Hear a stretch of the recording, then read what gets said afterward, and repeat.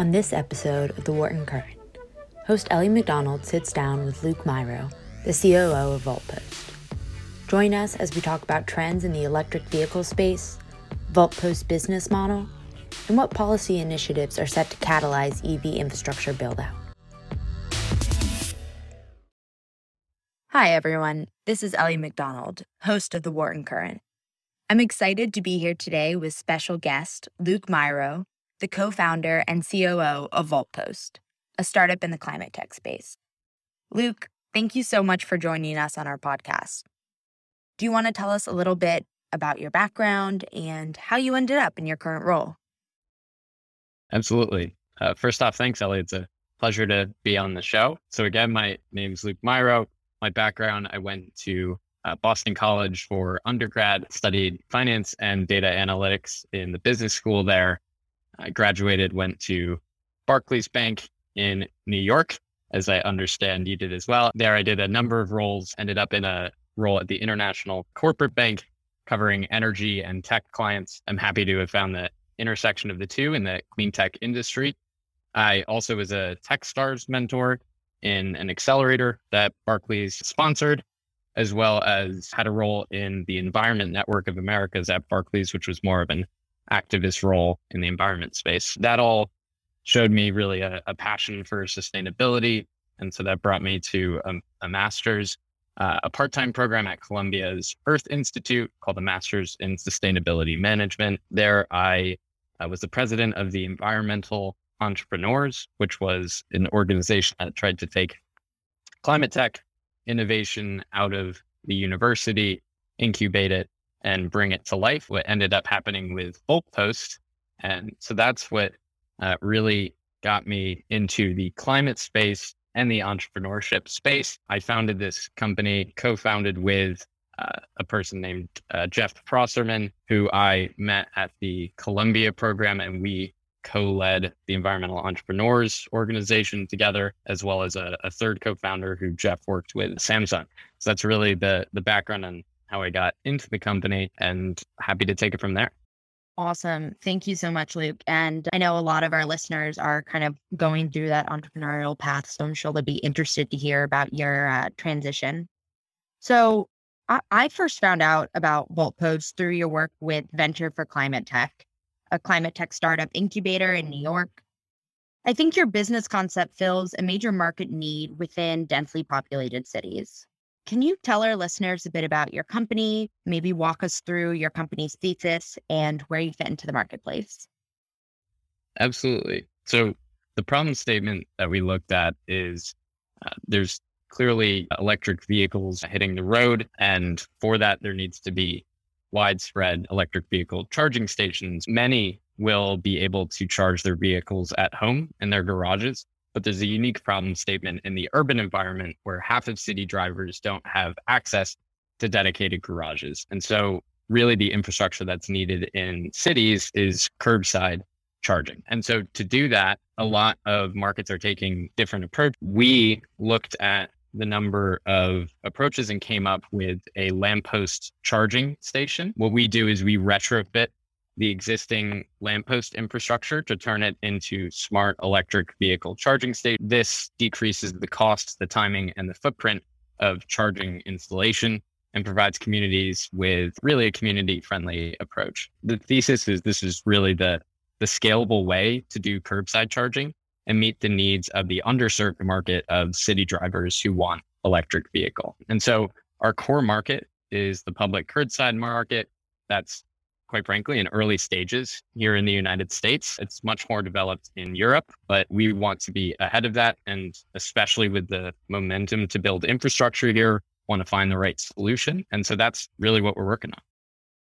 That's great. And as someone who spent time in New York City, I definitely see the need for that. When I was driving around, finding parking, let alone a driveway, was challenging.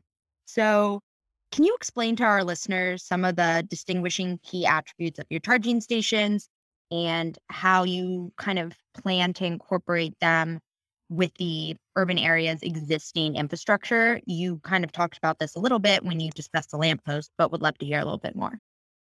Yeah, absolutely. So our first core is really how we integrate with the existing infrastructure. And so to explain that in more detail, we actually retrofit the base of the lamppost and encapsulate the existing infrastructure.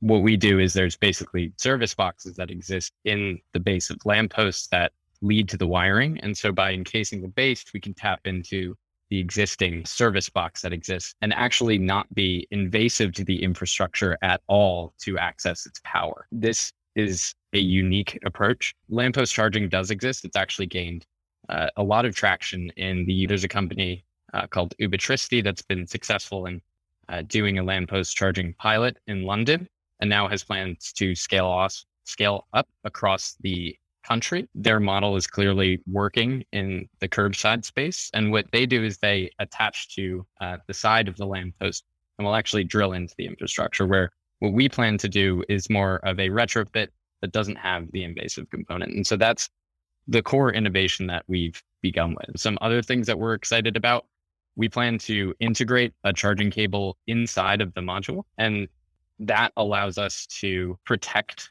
the cable against weathering, any sort of vandalism. In the industry, there's a big issue where people come up and damage the infrastructure, or it could just degrade over time, and that leads to downtime, which is frustrating for the end consumer. So we hope to solve that problem through this integration. And we're also building this in a modular form. So actually having some of the infrastructure that we build be able to be replaced with new modules, which we think will be really helpful in streamlining some of the O&M as well as adding different components over time to our module structure. Got it. That makes sense. And out of curiosity, this might not, be established yet, but I assume that there would have to be some sort of revenue sharing with the city. And I'm not sure what they did in the case of Europe, but if you could talk a little bit about that, that would be great. Sure. There is some public data available, but it is limited. Exactly what the contracts look like today. Just to play out the example that is public and close to home here in New York, we're really excited to see curbside charging begin in New York City. They rolled out a 60 station pilot here, and the revenue sharing component was done between the utility providing the electricity and the company that did the charging station installation. So in that sense, the revenue sharing model has begun. We actually are looking to build this as an infrastructure as a service business, where we essentially bundle the services that we provide, the electricity service, the software platform, and the data into actually just a licensing fee that we would charge to the municipality. We're in early days, so still exploring whatever works best for our different counterparties, but that's how we're thinking of it right now. And so exactly where the revenue would split across the electricity, we're still figuring that out and understanding what the needs of each of our constituents are. Great. I think that makes a lot of sense. And it's obviously such a nascent industry that everyone's still kind of figuring out along with you. I know that Voltpost has an app for users and a charge management platform for the network. Can you expand on those features and how your team is utilizing AI and data within your business model? Absolutely. So as part of the business model I mentioned, including that data component that we plan to get through offering our charging, we see this as a really valuable piece for both the cities and the utilities. So we will collect different charging behavior data and be able to provide different insights based on that. Also, there's a lot of opportunity in the charging space in general to incorporate things like AI into the software component. One of the exciting things that we see developing is demand management software, where we can build in behind the meter software that can take the user's charging experience and optimize it to provide the lowest cost electricity to the user based on that integration available. So while we expect to have that at some point, that might not be a part of our initial build, but I think it's a really exciting opportunity to bring the lowest cost electricity to the end consumer, especially as we are going to be a public service. Great. And we're seeing a lot of capital interested in the climate space these days to kind of change tracks to the financial side of this. As an early stage climate tech startup, what are your priorities when you go to the market for capital? And what capital stack are you aiming for when you develop your infrastructure projects? Sure. Different priorities, I would say, for us looking for capital. It's been an amazing journey so far just to see how many smart climate conscious investors there are.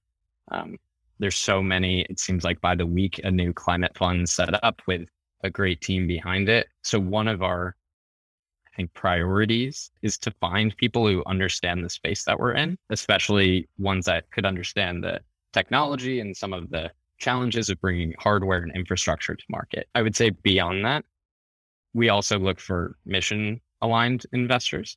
Um, Many investors really understand the core mission of this company, and we found some great investors who have supported us thus far. And so I would say between the technical kind of climate aspect as well as the mission of this business, just finding the right mission alignment is important for us. On the concept of the capital, the hardware climate tech space is a unique opportunity for a diversified capital stack.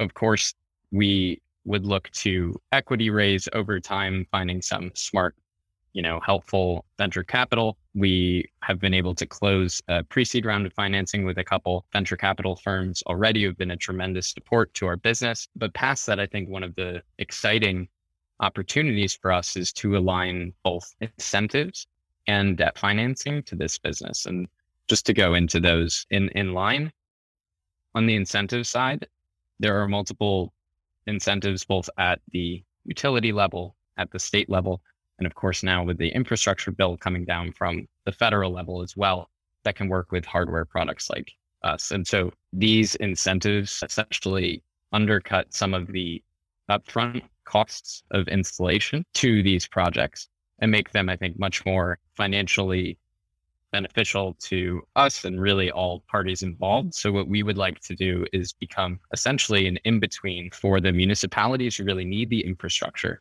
and then all these available incentives that are popping up so that we can create these financially profitable, but also, really scalable projects to bring the needed infrastructure to cities. And then on the debt side, because we intend to do this as, again, a hardware as a service business where we have contracted revenue streams, this bodes really well for an emerging market in climate tech, which is more akin to project finance, where if we can structure a project that we know has contracted 3 to 5 year revenues, an upfront capital cost, and of course the benefit of the mission of being a climate related project that can bring all these additional benefits with a lot of pools of capital that exist for debt financing, especially for climate projects, we could use debt aligned and really ring fence projects to finance some of these projects up front and make a risk adjusted benefit for what we're doing.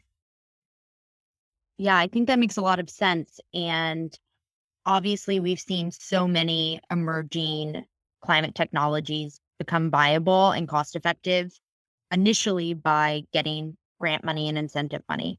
So I think everything you're talking about really speaks to how this space is growing. Kind of jumping off of that, the climate tech space has been impacted by a multitude of geopolitical, technological, and financial trends. What do you think are the biggest headwinds and tailwinds that your company specifically is facing as you grow?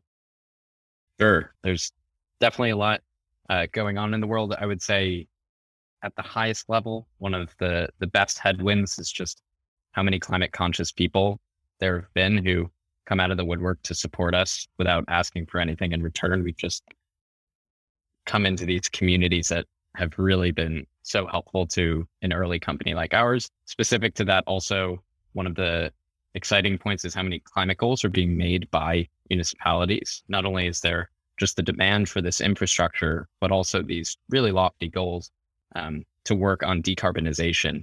And so this allows us, I think, in a tricky market of selling to the public to hopefully be able to bring this to some of those cities.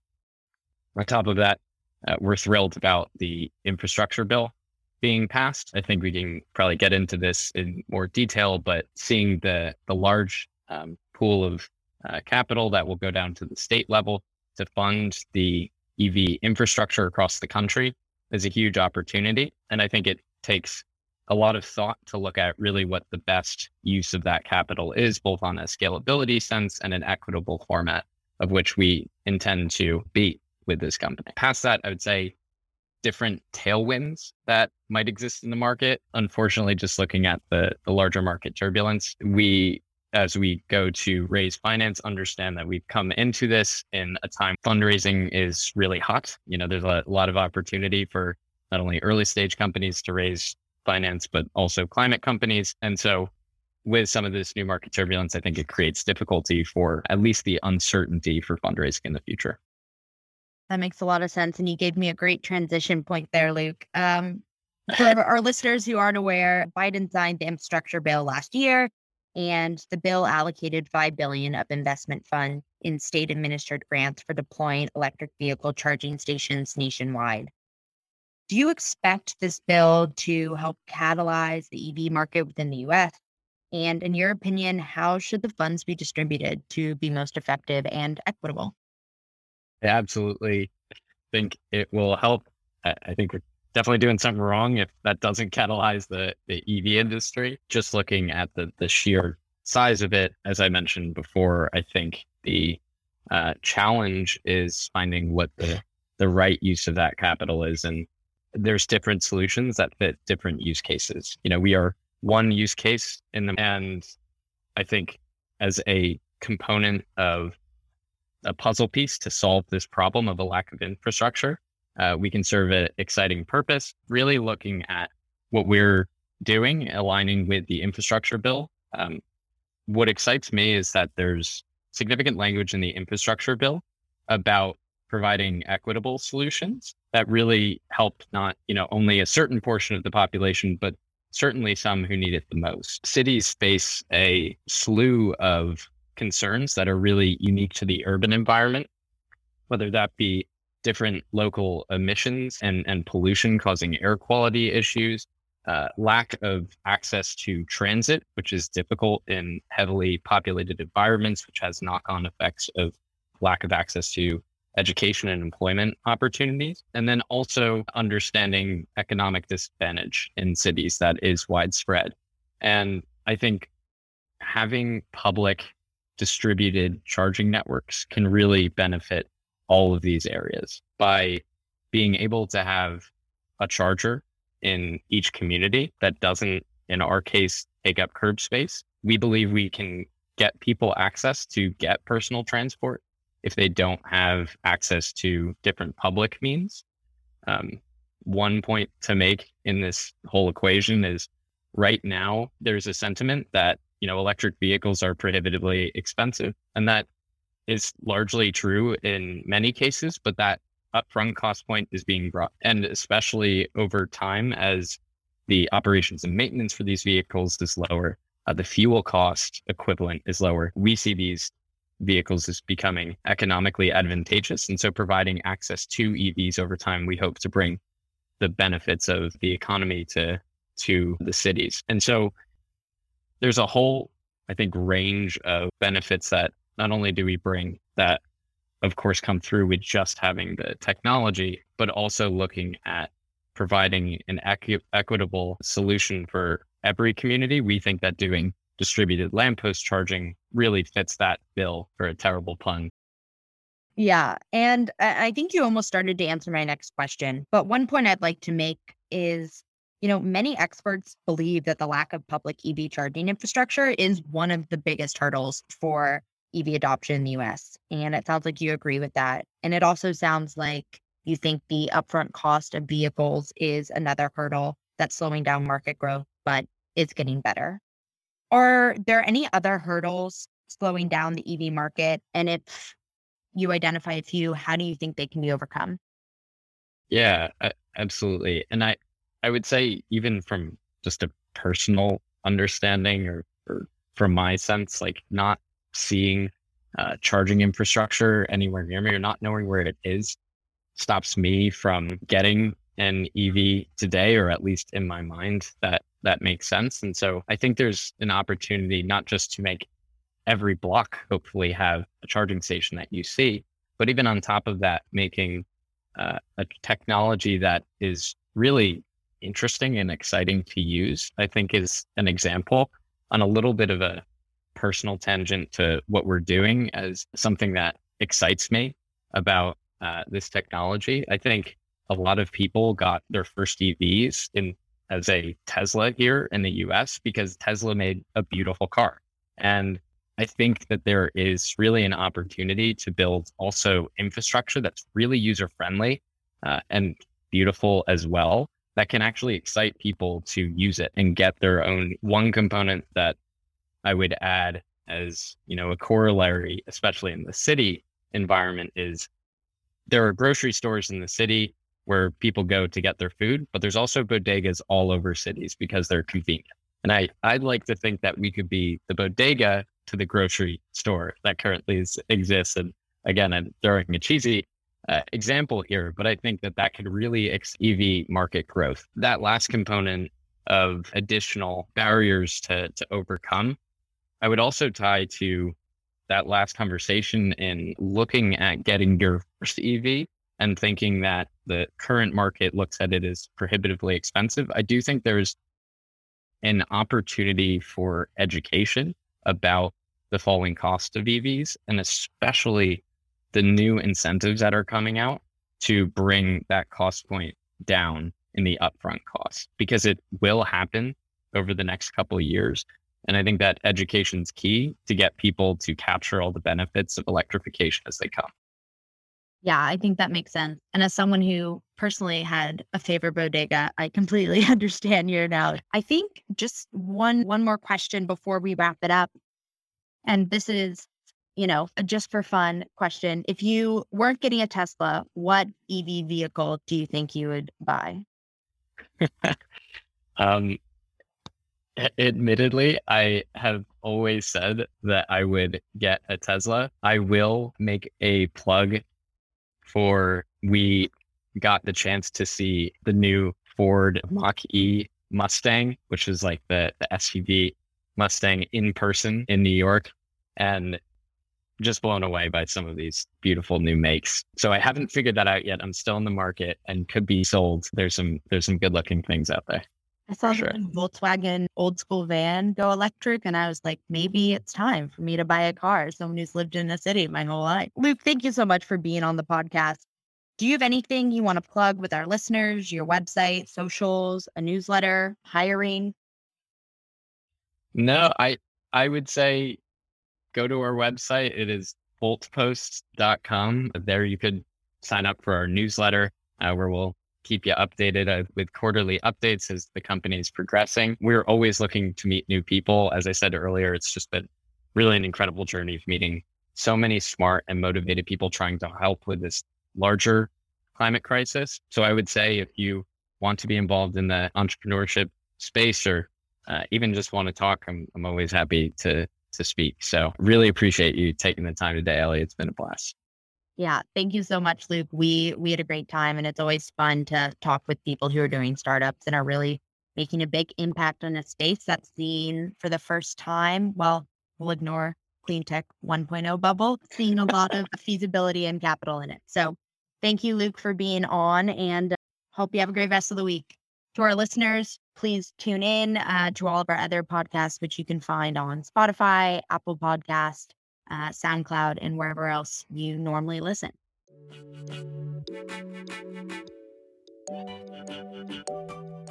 Thanks everyone for joining us on this episode of The Wharton Current. A special thanks to our guest, Luke Myro from Voltpost. If you're interested in learning more about Voltpost, please visit their website at www.voltpost.com. Thanks for listening.